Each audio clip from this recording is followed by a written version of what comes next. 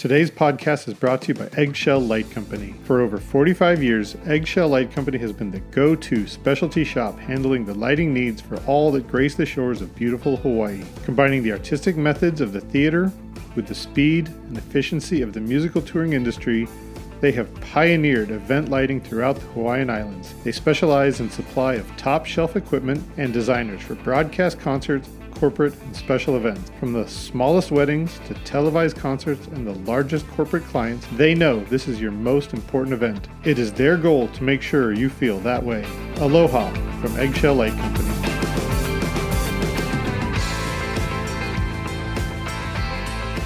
Welcome everyone to another episode of LD at Large podcast. My name is Chris Lose. I am the designer relations developer at Ayrton Lighting, as well as columnist for PLSN Magazine. I hope you're all enjoying reading and listening. I am exhausted today. I did a little bit of programming yesterday, but I spent most of my time at the console checking all of my different timelines and just seeing all of the red images from around the United States, North America in general. I even saw a couple people from over the pond chiming in and posting their red photos. It lifted my spirits. It made me feel so wonderful. It hit me right in the heart. I had a couple times where I was on the escalator watching my timeline, and I just had a moment where I think that maybe people in other professions, they have their coworkers, and then they go home and they hang out with their friends, and they don't think about their coworkers anymore. I feel like our industry is not that. I had a moment where I realized that all of my friends are my coworkers in my industry. Everybody on my Facebook is somebody who I've either worked with or met through our industry. And I've never realized that we are a huge global network family conglomerate. We're a team. We're a force that can be reckoned with. We're an industry of friends and colleagues, and it really made me feel like, oh my God, without our industry, I'm even more friendless than I am right now. It's scary, and it was great to see the solidarity that our industry can generate. So I want to take a day to kind of reflect on that, because we don't all work for the same company. We're not all co-workers in that regard, but we're freelancers that have all come together based on our passion for entertainment and emotion. So I decided to reach out to a very new friend of mine today. Her name is Sammy Ross. She's a lighting designer out of New York City. And I know that she shares this sentiment with me. So thank you so much for making the time to sit with me today, Sammy. I appreciate it. Thanks for having me on. My timeline was 99% red yesterday. It was red photo, advertisement, red photo. Did you get to experience the same thing? Yes. I thought it was really neat to kind of see that solidarity, and it made me realize just how many people in my community this event was really important for. Like seeing all of the red in our screens, I think meant that we are all in this together. We are all trying to get by while our industry is shut down. And I really like that there was a visual representation to what we're going through right now. Yeah, all the organizers of that deserve a huge applause and a thank you and a heartfelt gratitude from all of us. It was huge. It really resonated with I have to say, the entire industry. I don't know if I saw anybody that I know who didn't post something, even if it was turning their front porch red. That's every little bit helps. I really liked that, actually. I liked the individual people who turned their windows red and things of that nature. They turned their whole garage door red. I thought that was actually almost more meaningful, because they don't have the equipment that other rental houses do. They're just kind of doing it and throwing some red gel they have in their backpack on some lamps in their house. And I really liked that. Yeah. turning the Empire State Building is equally meaningful to turning to cutting some gel, some R26, and changing your lawn red.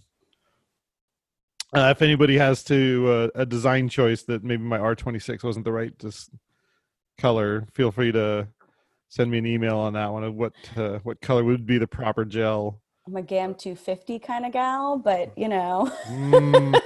Good choice. Good choice. So the thing that I wanted to learn more from you about is freelancing during COVID. Yes.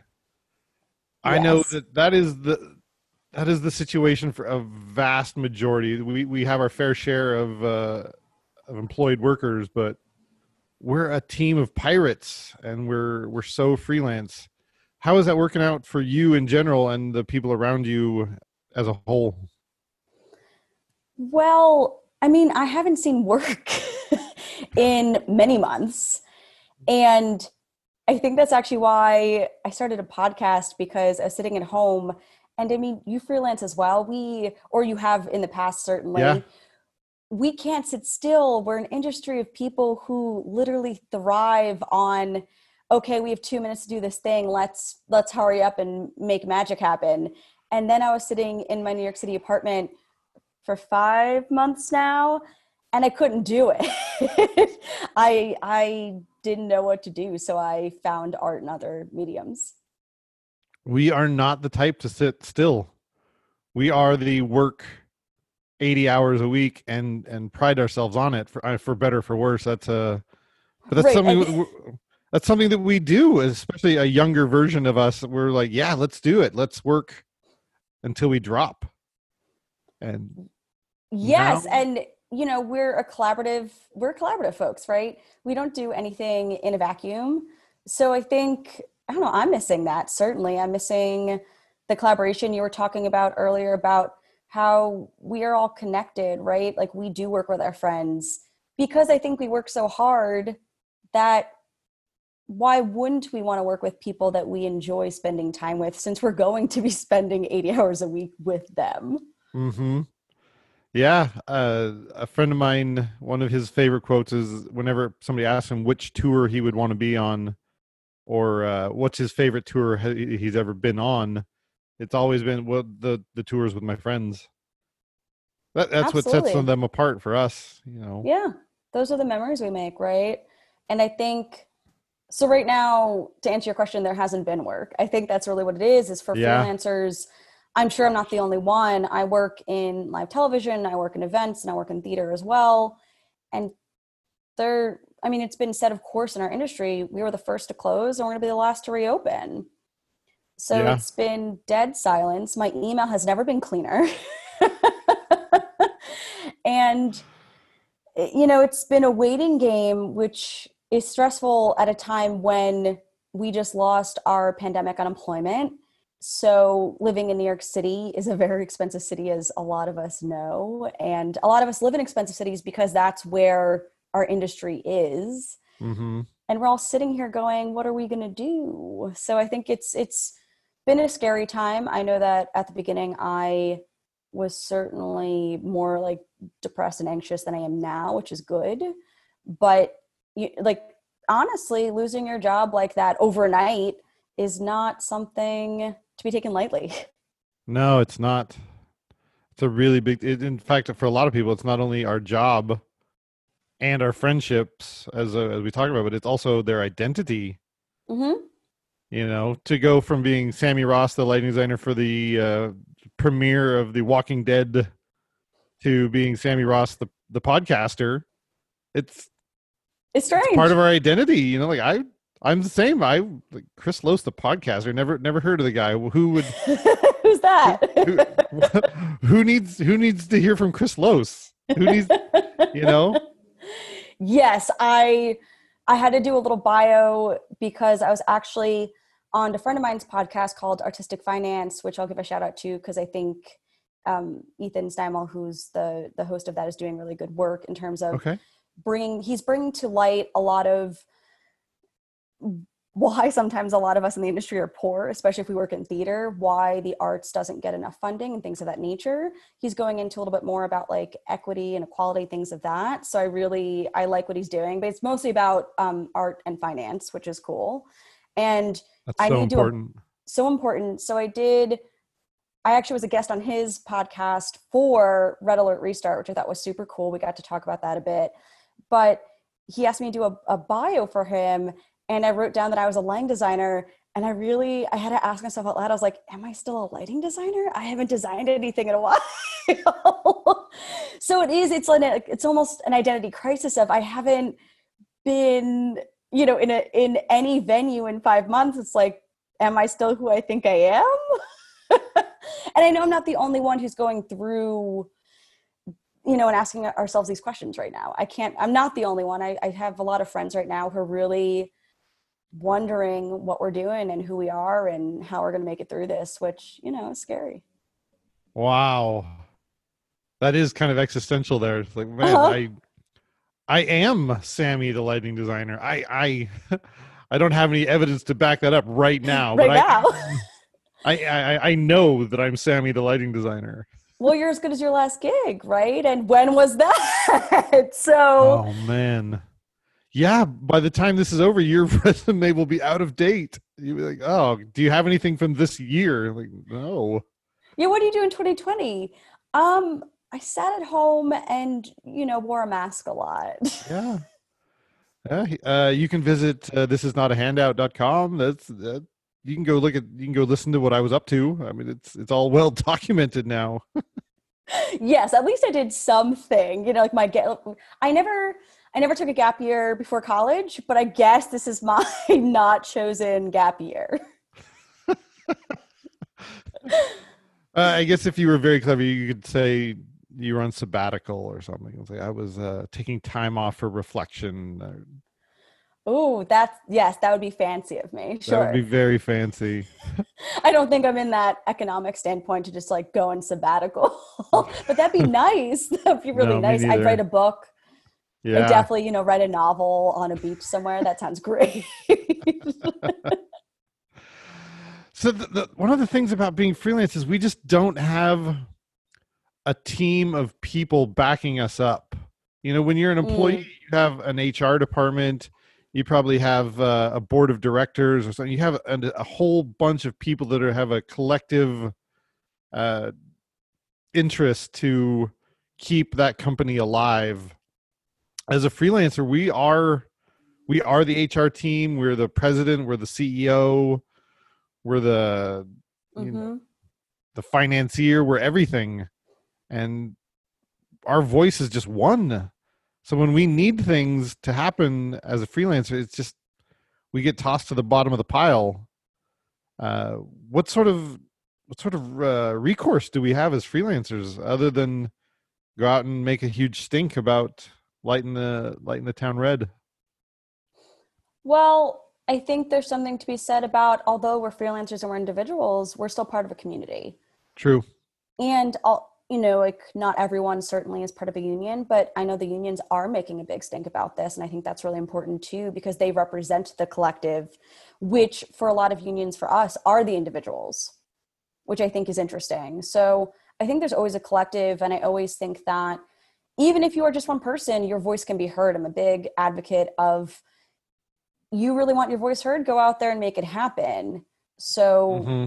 if you really want to write your representatives, I highly recommend that you do so. And people go, well, what does that do? Well, honestly, from what I understand, you writing a letter individually to people, which is easier than ever to do. You can do it on apps now. It doesn't have to be a Yeah. formal letter that you do. I think there's something called Resist Bot, where Yeah. literally you could just type into them and they message your representatives for you and they figure out who they even are by just your zip code, which I think is fabulous. Yeah. So you writing your own letter actually has more impact potentially than you signing a petition, because if every single person in our industry wrote a letter that was unique and their own voice, think of how much mail and email and voicemails that would be for those representatives. And one person can add up to a lot of people making an impact. Yeah. even if we don't have an actual HR department, we can generate one quickly thanks to the internet. We can things like the app you said or the Action Network.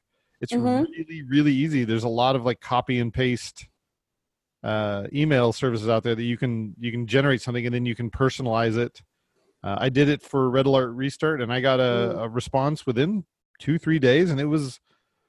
I mean, it was obviously a formal letter that they were sending to lots of people, Sure. but they keep records of that. They see that like, oh my god, I had to send 10,000 responses to this Red Alert Restart. Maybe it's something I should look into. Mm-hmm. And And guess what? We are tax-paying citizens, right? Like yeah, my tax goes to our representatives. They represent us. So make sure that they're representing us. Make sure they're yeah, actually doing what we want them to do. yeah. I think the digital public forum does exist, and they do pay attention. We hope eventually they, you really have to be disruptive to get senators to do things these days. You have to really let them know it's not just you can't just go knock on your senator's or governor's door anymore. Mm-mm. You gotta really make them aware of your plight online and all that. So, I absolutely agree. I also think, though, this time of pause is interesting as freelancers because we can come together and sort of say right now, I don't know about communities that you're listening to, but the communities that I'm listening to are really starting to talk about equity and equality in our communities, how we can be, how can we be less white? Let's be honest. Like, how can we be more colorful? How can we be more representative of different peoples and different voices? And how can we get paid appropriately? I think that's also really important. And so I think, even though again we're individuals, and it is hard when you are the only one. I know it's hard when I have to look at that contract and I have to advocate for myself. It's definitely hard, right? yeah, No one backing me but me.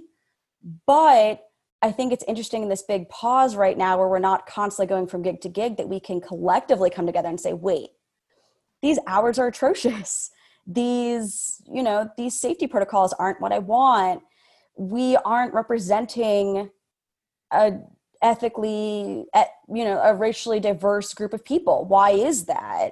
And I think those are all really interesting topics that's happening right now. And I'm excited, in fact, to see where that goes. Because again, it's about the individual voices becoming a collective. And now that we're becoming a collective, we can say, wow, this isn't the way that I want our industry to even be.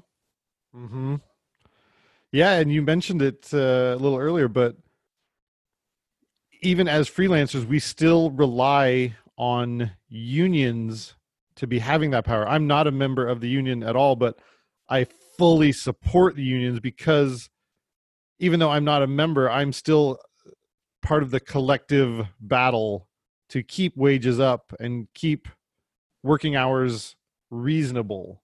Mm-hmm. Whereas just like you said, when you're sending that deal memo on your own without a union representative or a Mm-hmm. collective force behind you, you're taking a huge risk.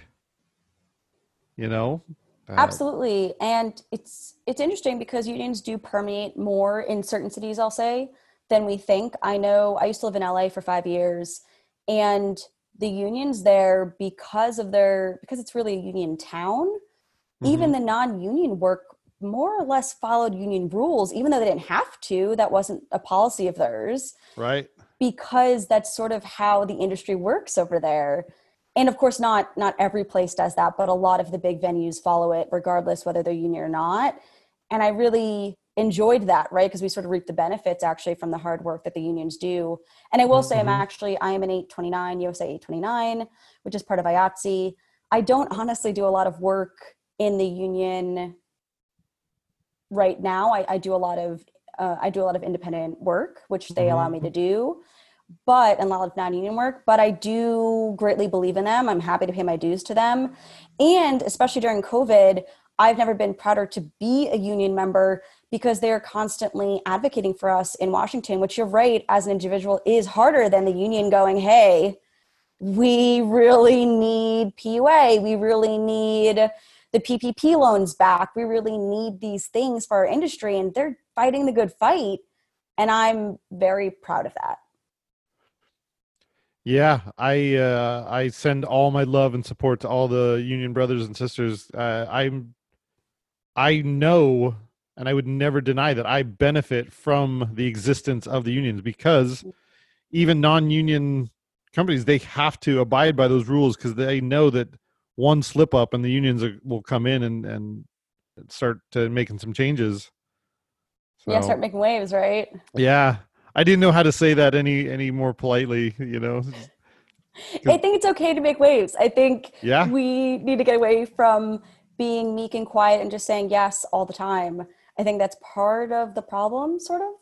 Oh Is man, sometimes I know. that's a great way to say it. Welcome to chatting with me. Yeah. But I do. I think we need to stick up. I have a friend whose younger sister is still in college and she is just starting out. She wants to work in the news industry, and I wish her luck, certainly. And she talked, we chatted for a bit. She was like, "Oh, can I, what do you mind if I talk to you? Because you work in the news as well." I was like, "Absolutely." And I told her, I'm like, "Listen, the news is a hard industry. There are a lot of producers out there who are mean and who are going to yell at you, and there are a lot of directors who are going to yell at you. And you know what? I just don't think you need to take that. And I think that's hard to do and that's scary to stand up for yourself. But I do think we need to start doing that more. How many times have you had a client that's just awful? Not that they're like, that they're picky and they're this and that, because that's clients. That's fine. I'm happy to accommodate. But how many times do you have a client that's really saying things that are atrocious and no one says anything? Yeah. And you're afraid of getting fired, of course, and you're Of afraid of course. not getting paid because you have bills to pay, right? You have, a family to support perhaps, and it is scary. But I think in order to make this industry better, we have to start advocating not just for ourselves but for others. And I think this potentially can be a real time of change. So, you know, Oh, so true. We have such a louder voice even as individuals now, thanks to the internet and mm, video, and we don't have to accept the status quo anymore. We can no, we have the ability to get our, like, I could do a post right now and it could be in Sydney, Australia in seconds. My mm-hmm. voice goes far and wide now. We have that ability to make changes. We like, hey, my boss yelled at me and I have footage of it, and say what you will about cancel culture, but if somebody's being abusive, you got to get them out of there. That's not acceptable anymore. Of course, and there's of course a fine line, right? Because you can't just trash every person that you Of disagree with, course. Of which is course. different. But yes, I think where there's sometimes in the past have been a culture of abuse, I don't think we need that anymore. And I think the more I've paused and been out of this industry for a moment, the more I'm like, you know what? I can't go back to it with the same eyes. I can't go back to it with the same voice. I need to be even louder than I have been. And because I would like to say that I love protecting my people, but I Uh-huh. think it's more than that now. We need to make sure that this doesn't happen to future people, because that's not okay either. Yeah. I'm starting to see a change in work conditions. And I'll never say that they were, horrible, but we had some working situations in our industry where we were encouraged to work far more hours than was safe. And and it Yes. and sometimes we do it willingly, and sometimes we don't. Sometimes it's like, well, I really really really need you to just keep working. Like, well, you didn't plan this very well, and it's not my fault, Yes. And I always like to say that we're not saving babies. You know, Yeah, we, no. if you are fortunate enough to be someone who is actually saving lives and you need to work that extra hour, yes, that sucks. But man, are you actually saving people? That's incredible. We Mm-hmm. are putting on shows and performances which are beautiful and they're artful and they're impactful, but we are not making life-saving changes here. We are allowed to go home. you know Yeah. we are allowed to get our rest. We are allowed to come back and put on the best show that we can. And I think sometimes people take us for granted because they know that we're passionate about what we do. No one gets into this industry because they're like, wow, this is something that I never thought I would do, but all of a sudden I'm here and I hate it. I've never heard that. I fell once into have I heard this that. and I hate it, but I'm still here. And you're like, no one ever says that. People are like, I love what I do. But I think because we love what we do, people take that and they say, okay, well then you're going to work this 18-hour day, because you're right. Like, we might have messed up on our timeline, or things got pushed back and things happened. And, I don't know that the show is more important than our health, than our well-being. And I think, we should start having those conversations too, and thinking about that. I know in the theater community specifically, some people, or some theaters I should say, are doing away with 10 out of 12s because it's just too much. Why does it need to be that way? It's not that way necessarily in other countries. And you just start to think about that, and you start to think about, I know I've been thinking about all of the things that I've missed. Like, people miss weddings, once in a lifetime, potentially, right, opportunities for you to celebrate your friends and your loved ones. And we in our industry miss them all the time because we have a show to do. And I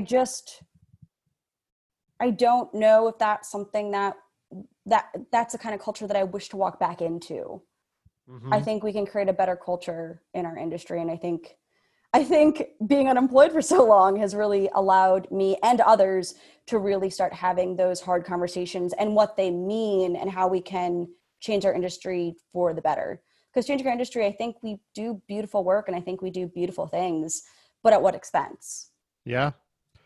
You kind of touched on it. We didn't get into this industry for the money, and it definitely wasn't for the health benefits. No. We got into this industry because of our passion and our need to entertain people and to make pretty pictures. And it doesn't come with a good healthcare program. Being a roadie, being an LD, being a freelancer doesn't come with a good 401k package. No. So those are all things we have to create for ourselves. So you were saying that we because of that, we really have to be hyper aware of our own health and safety. And right now, without an income, having healthcare is extremely difficult, especially in North America. Yeah, I've seen a lot of my friends. I wasn't surprised when the pandemic unemployment went away. I was hoping that it wouldn't, of course, go away. Of course. But I did financially plan, because I'm that person with like an Excel spreadsheet, because I freelance and I have all of my money in, all my money out. But I planned for it to go down to the normal unemployment amount, which again, for a lot of people in big cities, which a lot of us live in, isn't necessarily attainable or affordable. And I just saw a lot of my friends on social media post like 30 days before, 15 days before that it ran out, or once it had run out, they're like, wow, I didn't plan for that.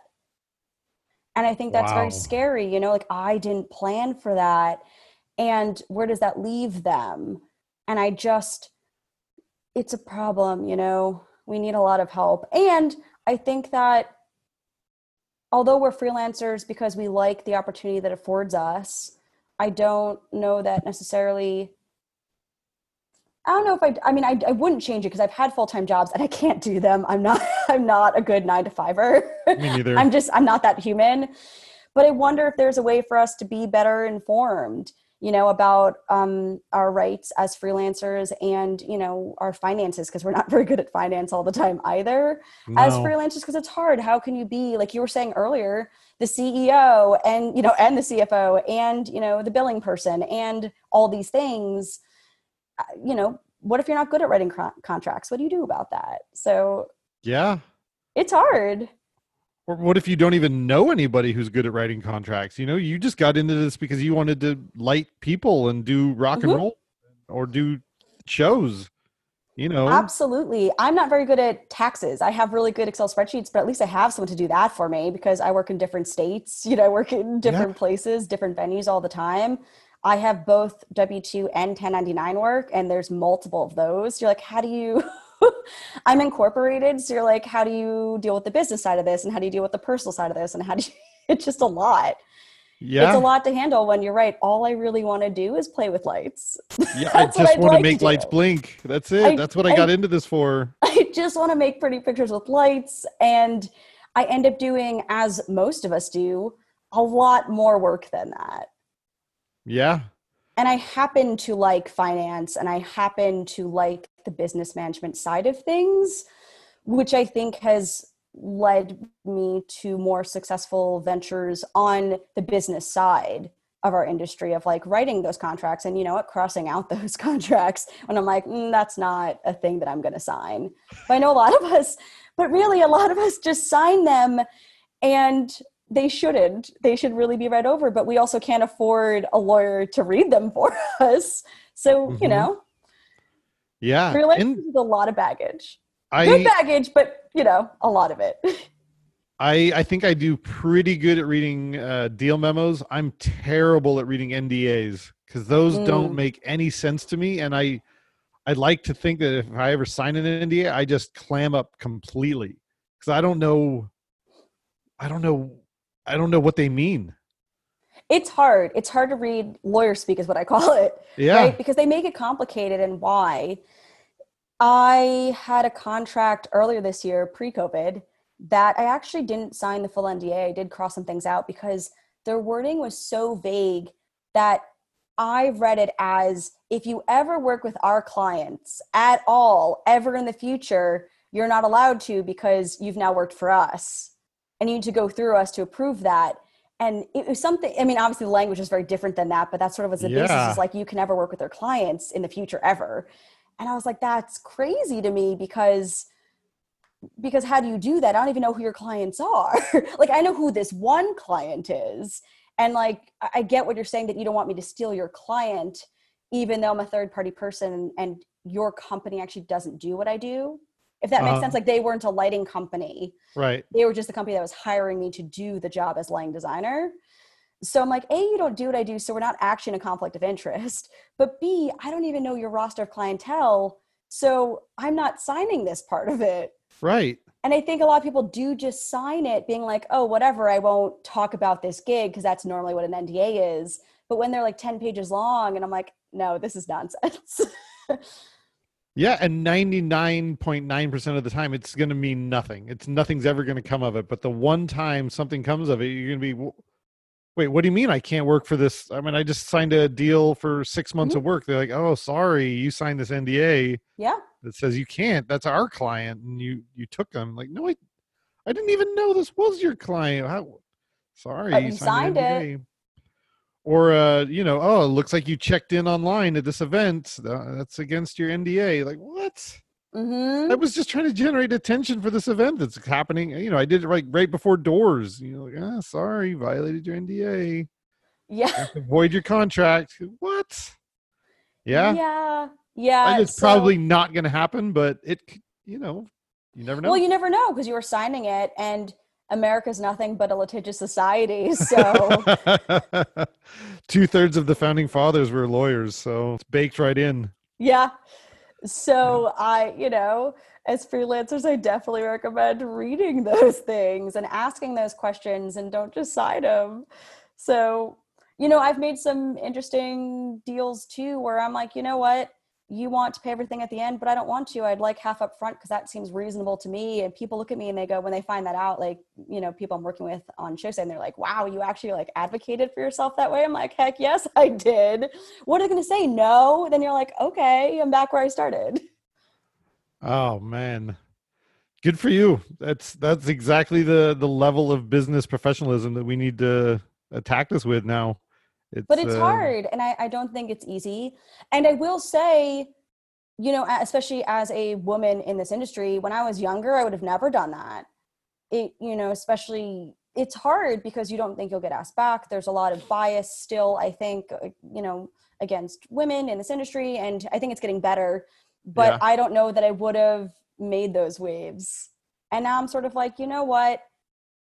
Maybe I can make these waves, and maybe those waves, A, will help me, but B, maybe they can help people in the future, which I Yeah. think would be kind of neat. So, you know, Not to get too much into the gender differences, but I don't think that I'm immune to that either. I was a much younger Chris than me was the one that prided myself on not making waves, being the I can do anything. Of course, I'll work 90 hours a week. Because I want to prove myself. Mm-hmm.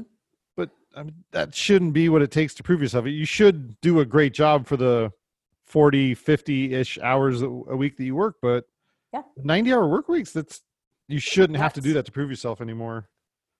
How many times, I'll question you this, Chris, how many times when you were younger, Chris, did you get hurt on show site? Not necessarily in a major way, but enough that you probably should have said something and you didn't because you were nervous about getting kicked off that show site and never working again. Because I know I have. I can think of at least 2 times that's happened where I, had to call in a rock doctor, and I had in private, in absolute silence, like, hey, look, I'm hurting.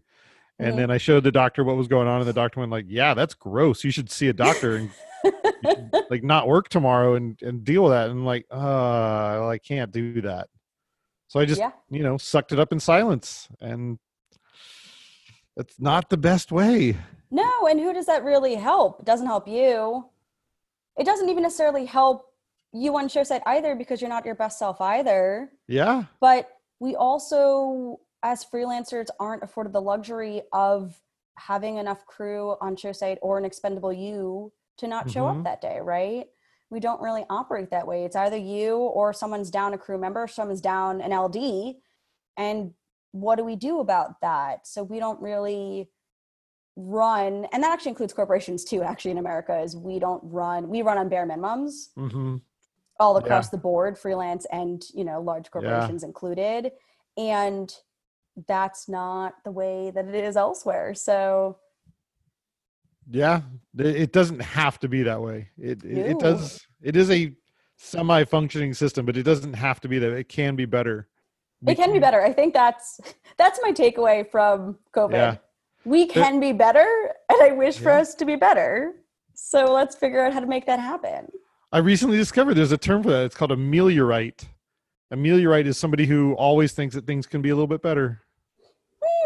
I like that. I will start using that. I'm an ameliorite. I learned that from a book the other day. I like that a lot.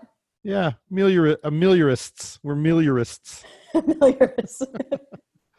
So one of the things that drew me to wanting to have a conversation with you was listening to your podcast, which is at thisisnotahandout.com, which resonated with me because I'm one of those people that used to think that unemployment, welfare, universal health care, I used to think that was a handout.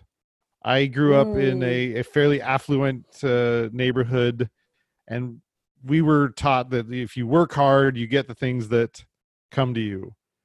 Sure. And pandemic included, and slightly more education before that, I have realized that was a false belief. Indeed. Now a much older me is like, that's my money. Yes. I gave it to you because I believe in a certain amount of government, and I feel like maybe you can do some good with that money.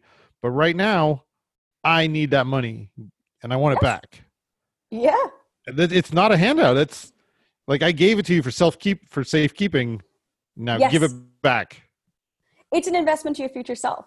So for those who don't know what Chris is talking about, unemployment, just real quick, you pay into that is the bottom line of it, is that if you're an employee at all throughout your life in this country, you pay into unemployment. It just because it's not on your pay stub like Social Security is, doesn't mean that you're not paying into it. Both your employer and you, in fact, are paying into it. So yes, absolutely not a handout. So yes, that is actually how I got to my podcast name of This Is Not a Handout, because I think I was getting sick and tired of hearing a lot of my friends, actually specifically during this time frame, call me up and go, Sammy, I don't want to take this money. This money feels dirty to me. This money doesn't feel right. Doesn't sit right with me. What do I do? Should I take this money? I'm like, well, can you pay your rent? And they're like, no. And I'm like, well, A, take the money to pay your rent. But B, it's not a handout because you've been paying into it for X amount of years and now you are collecting on your insurance policy. It's called unemployment insurance for a reason. Mm-hmm. It's an insurance policy Yeah. like everything else. So yes, is it, again, I think because we are such hard workers, specifically in entertainment, we don't Mm-hmm. want to take what we perceive as a handout, but is in fact not a handout. Right. And if we want to get really more into the weeds of economics of it, I don't even think the pandemic unemployment, although more of a handout, if you will, because we did not pay into it. We are going to pay it back in taxes is what I believe is going to happen eventually. But B, it's actually so that we don't default on our homes and things of that nature. So the fact that they want to stimulate the economy, that's how they're doing it. They actually want us to buy things so Right. that we can keep capitalism alive and well. So I would even feel bad about the extra $600. I don't, it's just not something that I think that we should feel bad about because they're giving it to us, not because they're benevolent overlords, but because they really want us to buy that new TV or that new thing, and they want us to pay our rent so that we don't default, so that those property taxes can actually go towards the city and all of those things, so that the world can continue to turn in our society. So Yeah. that's a little bit on that. No, that's exactly what I was listening to in your podcast, and that makes so much sense. That $600 is so much better spent by me than by anybody else I can think of. I'm going to spend that $600 so much better than Jeff Bezos, I would imagine. Just to throw that out there as an example.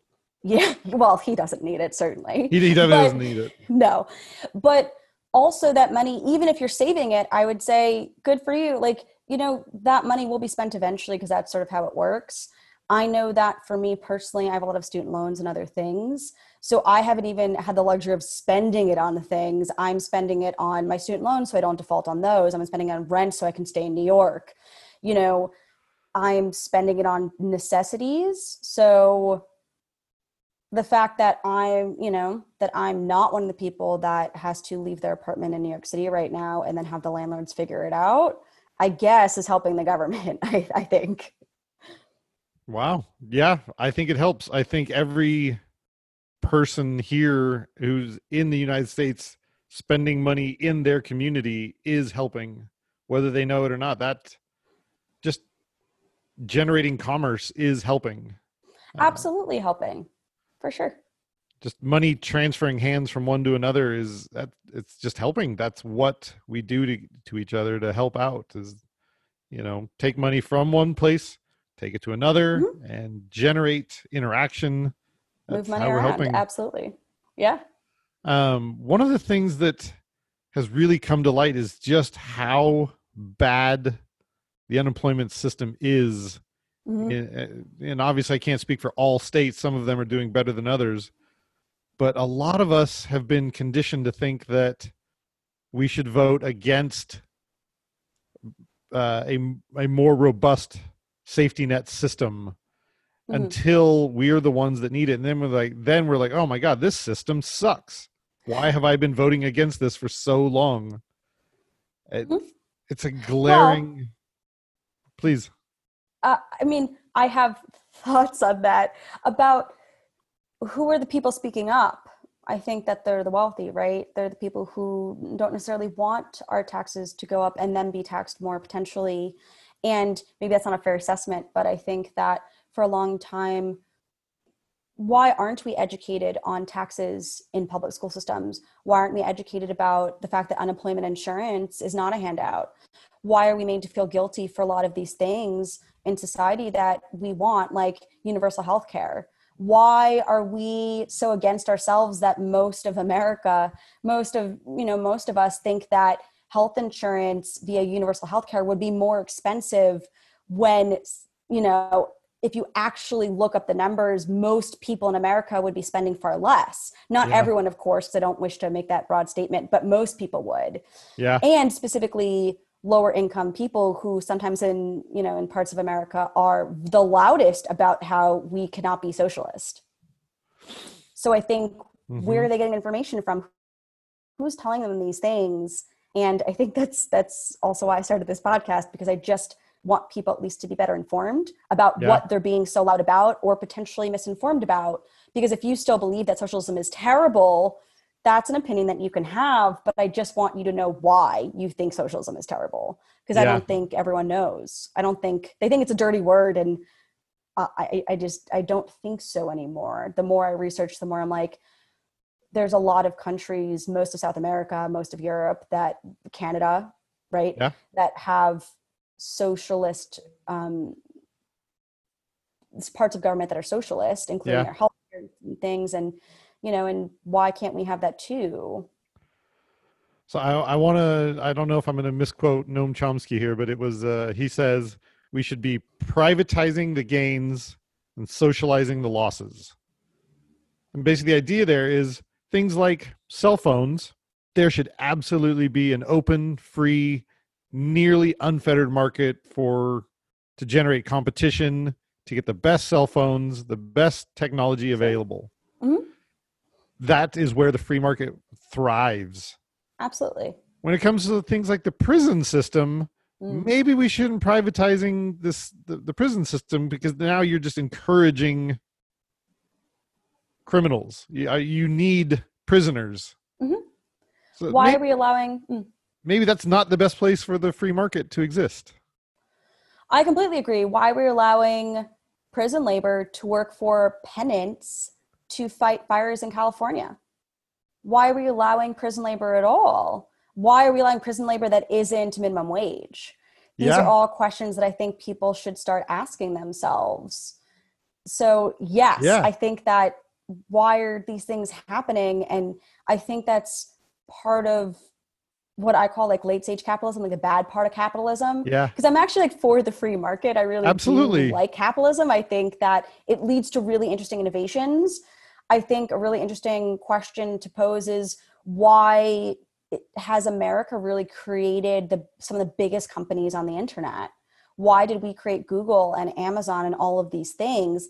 And I think part of it is the fact that we are free market, we are capitalism, and that we can create and invent in that way. I think capitalism can give us that free reign, but also we've created some monsters along the way.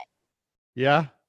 Including potentially free capitalism going too far, and warehouse workers for Amazon being mistreated and things of that nature. So there is the good and the bad of I think that we are innovators and creators, and we are afforded that opportunity in this country. And I love that. But how far does it go? See, that's exactly, I think we're on the same page there, because as soon as you start applying those same principles to the healthcare system, it doesn't work the best. Like, yes, you're creating a lot of innovation and technology around the healthcare system, but in order to pay for those, you have to generate sick people to use those things. And unfortunately, that's one of the things that capitalism is really good at right now, is generating some sick people. Yes. And, a lot of other countries, if we just get out of America for a minute, are looking at us and our healthcare bills potentially associated with COVID, and they think we're nuts. They feel bad for us, in fact. Oh my God. Other countries feel awful for us. They're like, what do you mean? Of course my government's going to make sure that I don't have to pay, thousands of dollars in medical debt due to COVID. I'm going to be taken care of because I pay taxes into this, universal healthcare plan. And, and that's the way of it. And I think we need to expand our minds a little bit more on our systems and how they've developed, and potentially how we can change them for the better. And I also think healthcare in particular needs to be a human right. I think that's where capitalism and human rights don't really mix. And that's potentially where the social system comes in, because I don't think that we should be capitalizing on human lives. Agreed. I don't think that should be the way that we go about things. Yeah, I had hoped that we had learned that earlier, but it hasn't materialized quite yet.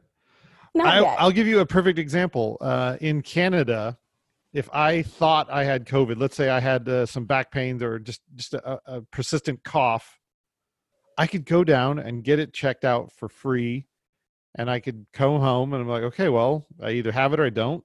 If I do have it, I know that I'm going to get the best available care regardless of my income. In the United States, if the same thing were to happen, I would have to sit there and go like, man, can I afford a test? And if the answer is no, I just have to wait it out.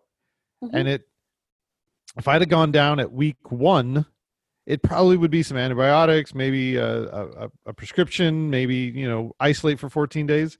But if I wait till week 4 and I go in, now instead of just a simple Band-Aid to fix it, now I need a tube down my throat. I need a ventilator. And I'm not a doctor. Please don't quote me on any of these things I'm saying. But next thing you know, a $100 bill is now a $40,000 bill. And I just based on economics there. And now I'm sick because it was totally preventable. Yes. I think we are slowly moving towards more preventable or preventative medicine, which is good, which actually was part of Obamacare. I want to say he sort of was like, well, you guys need to have preventative, at least annual exams. And and I think that's amazing. But why is that amazing? Shouldn't that just be a thing that we have? Because, right? Like, that's the thing. Like, I'm like, yeah, this is great. But like, really, why couldn't we have just had this? And I know for me personally, I am on Obamacare because I am a freelancer and I'm not afforded other healthcare opportunities, but I still, because of my high deductible, don't want to go to the doctor ever. So that sucks too. Our deductibles are so high, and even though I'm so happy that I'm afforded Obamacare at all and that we as freelancers can be on a healthcare plan, which I think is great, a real step in the right direction. Mm-hmm. Why is my deductible $8,000? What is that about? So what are you being protected against? I don't. And you know what? The reality of it is I have healthcare because, again, it's an insurance policy. God forbid, right. God forbid, knock on wood, like I get COVID or something like that, and I end up in the hospital. You need healthcare. That's the problem. You can't really go without it. So you're just playing into a plan that I literally try to not go to doctors, which is stupid. I will say telemedicine is becoming interesting. That's huge. It's becoming really interesting because a lot of the times it's free. I don't always like all the doctors on there though, especially because they don't know you, and some of them are reluctant to, like, they're like, well, you have to go see a doctor. I'm like, but I can't afford a doctor. I can only afford you. So then it becomes this like weird, like you are free and part of my plan. And they understand that you're mad about it maybe, and you're a doctor and you'd like to see your patients, which like, sure. But I think there's a bigger issue here and it's not me. There's just a bunch of telemedicine doctors sitting there like, yeah, you should totally go see a doctor. I've had that before where they're like, I'm like, no, you don't understand. Like, this is a thing. Like I get asthma attacks twice a year seasonally. It sounds scarier than it is. It's a thing that happens because I have bad allergies, things of that. So I call up the telemedicine and said, hey, I've been having trouble breathing for the past week and a half. I've had this since I was 3 years old. Can I please have the normal steroid medication that I normally take for this? And sometimes they're like, you need to see a doctor. And I'm like, for what? Like, it's just, man. It's, so it's, it's a process, but hopefully we can get to better grounds. Hopefully we can look at other countries like Canada as an example of potentially actually a free and private market. You want to talk about something that can work really well, give the people a free, like an actual government run market, and then give them a private insurance option in case they want their favorite doctor or they want that surgery faster than everyone else. They can have it. Yep. The more I learn about that, the more I think that Biden's plan, although not my perfect ideal plan, is actually an interesting one, because actually it wasn't for the private market until I really looked into other countries. And I promise, because like healthcare, private health insurance is going to say, well, we can't have that because we would die. You will not die. You'll reinvent. Yeah. Don't worry. I'm not worried about you. I'm not worried about a corporation at all. I'm worried about people who are getting sick. Yeah, they'll be fine. They'll be fine. They'll find a way to make money. I promise. On a micro level, Hong Kong is the perfect example of. They have exactly the functioning system you're talking about, where there's a public option and a private option, whereas everybody gets taken care of. But should you be more privileged than others, or should you have a little extra money? You can bypass the line and you can be like, yeah, no, I need a knee surgery today. And Yeah. that's available. And in Canada, it's starting to have, in the major cities, it does exist where we do have a private option. It Okay. took a while. It was more of a, it used to be like, no, everybody gets the same health care, but eventually money talks and like, I want a knee surgery today. And Yeah. that it does exist in the larger cities. And And I think potentially that could free up the public sector doctors to see people more quickly, right? So, absolutely. and then you want to talk about capitalism at its finest. It makes those doctors and those hospitals, not doctors necessarily, but the hospitals and the companies, right, more creative and more. They have to be more competitive Yes. because now they're competing against a public market. Yep. So welcome to capitalism that could actually work in our favor of they need to be competitive because why would you pay extra money for what? It better be a good service that you're willing to pay for. Yeah. It actually generates competition between the government services and the private services. It lifts both boats. Yeah.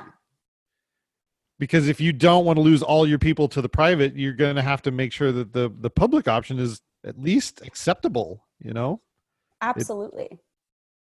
Yeah, I don't know why too many people are so black and white about it. They're both. Why not both? We can have both systems working quite successfully. It's been shown. Yeah. I think there's a lot of lobbyists out there that don't want that to happen. But I think, again, Absolutely. our individual voices, they can be louder. We've proven that, Yep. I think, the past several months. So let's do that. So one of the very pervasive myths that runs through our industry and our culture as a whole is that if we had universal health care, we would change our lifestyle to be more or less healthy. There's a lot of people that seem to think that, well, if we have universal health care, people are just going to go to the doctor all the time and they're going to break their legs all the time because it's going to be a free service. Mm-hmm. I can tell anybody who's listening right now that is absolutely not true.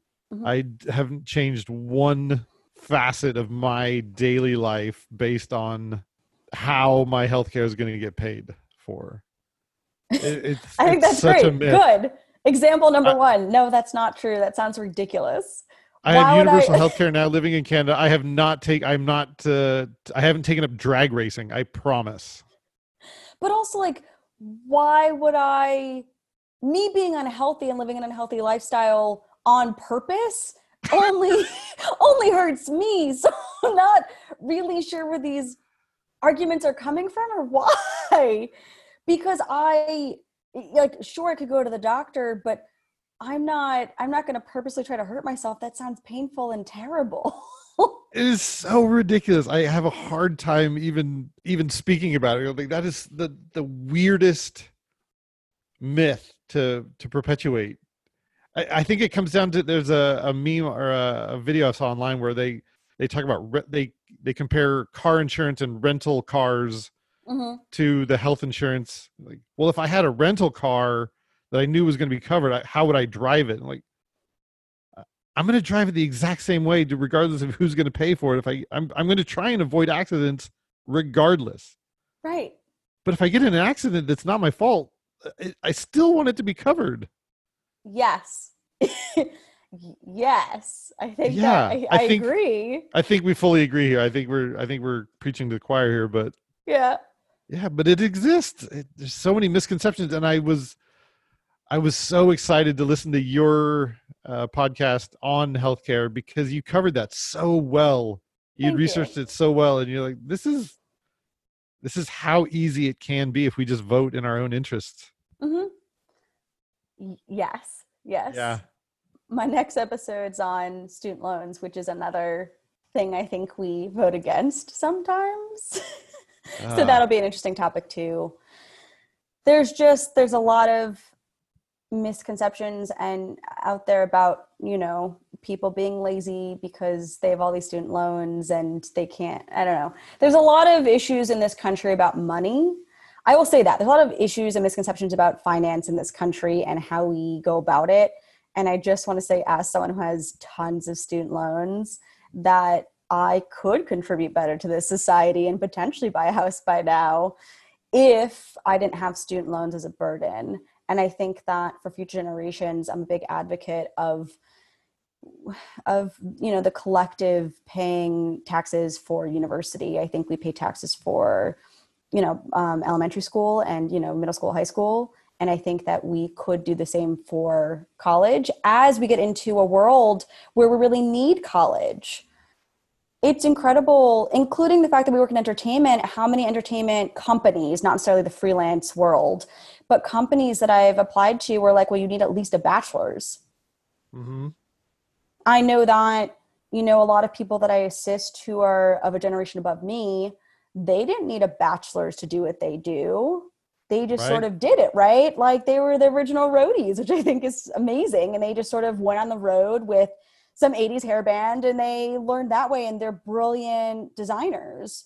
Mm-hmm. But nowadays you need an MFA to even get your foot in the door at some of these big companies. I know Disney specifically requires an MFA, and you're like, okay, but that's how many thousands of dollars in debt do I need to go to potentially work at this one company if that's really my dream? So I think education in this country is something that we need to discuss as well. There's so many social topics I am passionate about. Those requirements are not unwarranted. Our industry is so much more high tech than even a decade ago. You need a networking degree to even be a crew chief now. Absolutely, but at what cost? Yeah. I think that's the question. Is I graduated with $110,000 worth of debt for a BFA, for a Bachelor of Fine Art. Oh yeah. So we're talking about, okay. And I will say my college was amazing. It afforded me really beautiful opportunities. It afforded me the network that I really was fortunate enough to have to get where I am today.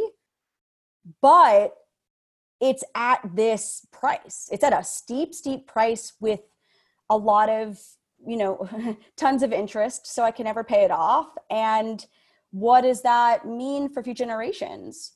And what does that mean for the economy as a whole? Because that's really sort of the question that senators and people ask. They're like, well, if we give you guys free education, what do you give us? And I'm like, well, we actually give you people who want to buy homes and people who want to get married and people who want to have children, which, by the way, only helps you owe government. So because you actually need people in society to, continue society, right? But a lot of people statistically now are holding off on these big milestone things because we can't afford anything. Yeah. You get another upstanding, educated citizen paying taxes, making America great. That's what you get by investing in people. Yes. Oh, I always think if you invest in people properly, you get great people who contribute to you, right? You get a full circle. Exactly. If only it was all that simple. I think that's the most simple way of putting it. When you invest in people, you get highly investable people. Well, I think that actually, to go back to ShowSite, right, and back to what we do, I also think that relates to what we do too, because I know there's two different types of people on ShowSite. There's the scarcity mentality of like, I will not tell you or teach you anything because I know what I know and therefore I keep my job. But I'm always of the abundance mentality of there's enough work to go around. There's always more gigs to be had. There's always more innovation and creativity to be had. And I'm happy to teach anyone what I do because I just believe that people are going to continue to hire me back because they have a good working relationship with me because I'm good at what I do. And it doesn't mean that other people can't be good at what they do, But I think that has always served me really well. And has in fact gotten me more work because I recommend people and they recommend me. And that's how the cycle goes. Yeah, I see that all the time. In fact, pre-COVID, the only scarcity I was starting to see was people not able to find enough people to fill gigs. Oh, man. So I was joking the other day with a friend that I've never really seen the industry at its peak because I came into it in the recession. Okay. So I never saw it of like these grandiose stories of like, yes, we're going to fly you to Abu Dhabi with like 3 assistants and there's all this money flowing and it's great. And maybe that's a little exaggerated, but I've never I'm not fortunate enough to have experienced that. And I think we were just starting to get back there economically right before COVID. Oh yeah. Where like Yeah, there weren't enough bodies for the gigs that were being had, and people could actually negotiate their rates at such a way that we could actually potentially pay bills. And I thought that was great. And then COVID happened, and I just hope, because it is a slight fear of mine, that clients are going to start saying that we can't get paid what we were getting paid pre-COVID because they can't afford it. And I've seen that because I came into that. And I guarantee that you'll never see those rates again for another 10 years if we go about that way. So I do wish to caution our industry as a whole that we, again, even though as freelancers, it's hard to hold our ground. Because the collective, if we hold our ground and say, no, we do deserve these rates because that is what we were getting paid pre-COVID. That's what you actually agreed to pre this pandemic, then we will actually be able to survive this when we come back. So hopefully producers don't put us in those situations, but could happen. Yeah. We are almost out of time, but that is exactly what the last question I wanted to end on is, what are the telltale signs that we have to look out for when it comes back to abundance? Like, are we going to be forced to stand up doubly for ourselves? Like, no, I won't work for half pay, even though I haven't collected a paycheck in 6 months. That's going to be a very real struggle. What are the telltale signs that we have to look out for? That's a hard question for sure. I think, potentially being open with your community, because we're not the only ones being asked back. Potentially talking to other people and being like, this is my rate. Does that sound right to you? And then other people can talk, and potentially as a collective, again, we can talk to that producing team and be like, hey, this is not okay. Or you can be like, hey, I talked to X, Y, and Z, and, I'm not really about this. Or if you're in a position, of course, to hire crew, make sure that you are advocating for your crew. I'm a big fan of advocating for people who you are looking out for. And I think we sort of have to wag our fingers and say, we know how much money that on the producing side you guys are actually making on this. So this is not appropriate. Yeah. And maybe it needs to be a little bit of that. But I think we more than ever need to be open with our fellow freelancers and say, hey, I'm getting these emails at this rate. What do you think of this? What should we do? And really come up with a solution that way. Yeah. It's a very real concern that we should all be aware of, that when things start to pick up again, there will be people, and some of them will be so genuine. They will really, really need us to give them a break and help out. There will be people coming like, hey, look, I'm selling this venue at a quarter capacity. Can we work out a rate? And yes, we need to be able to be flexible. Sure. But we can't break. We can't break. We got to be flexible, but not break. Yes, I agree. Of course, there's always, right. We're compassionate people. We need to be compassionate about the other side, of course. But yes, let's make sure that we are not being abused, exactly. For some gig where, again, we're not saving children. So yeah. Sammy, I feel like we could talk for another 5 hours. I feel like we could actually solve some world problems if we kept this up for a few hours. Sadly, I'm out of time, but I am so glad to hear that you're over on that side of the United States fighting the good fight. And I really look forward to hearing your podcast on school debt, school loans. Thank you so much. And thanks for having me, Chris.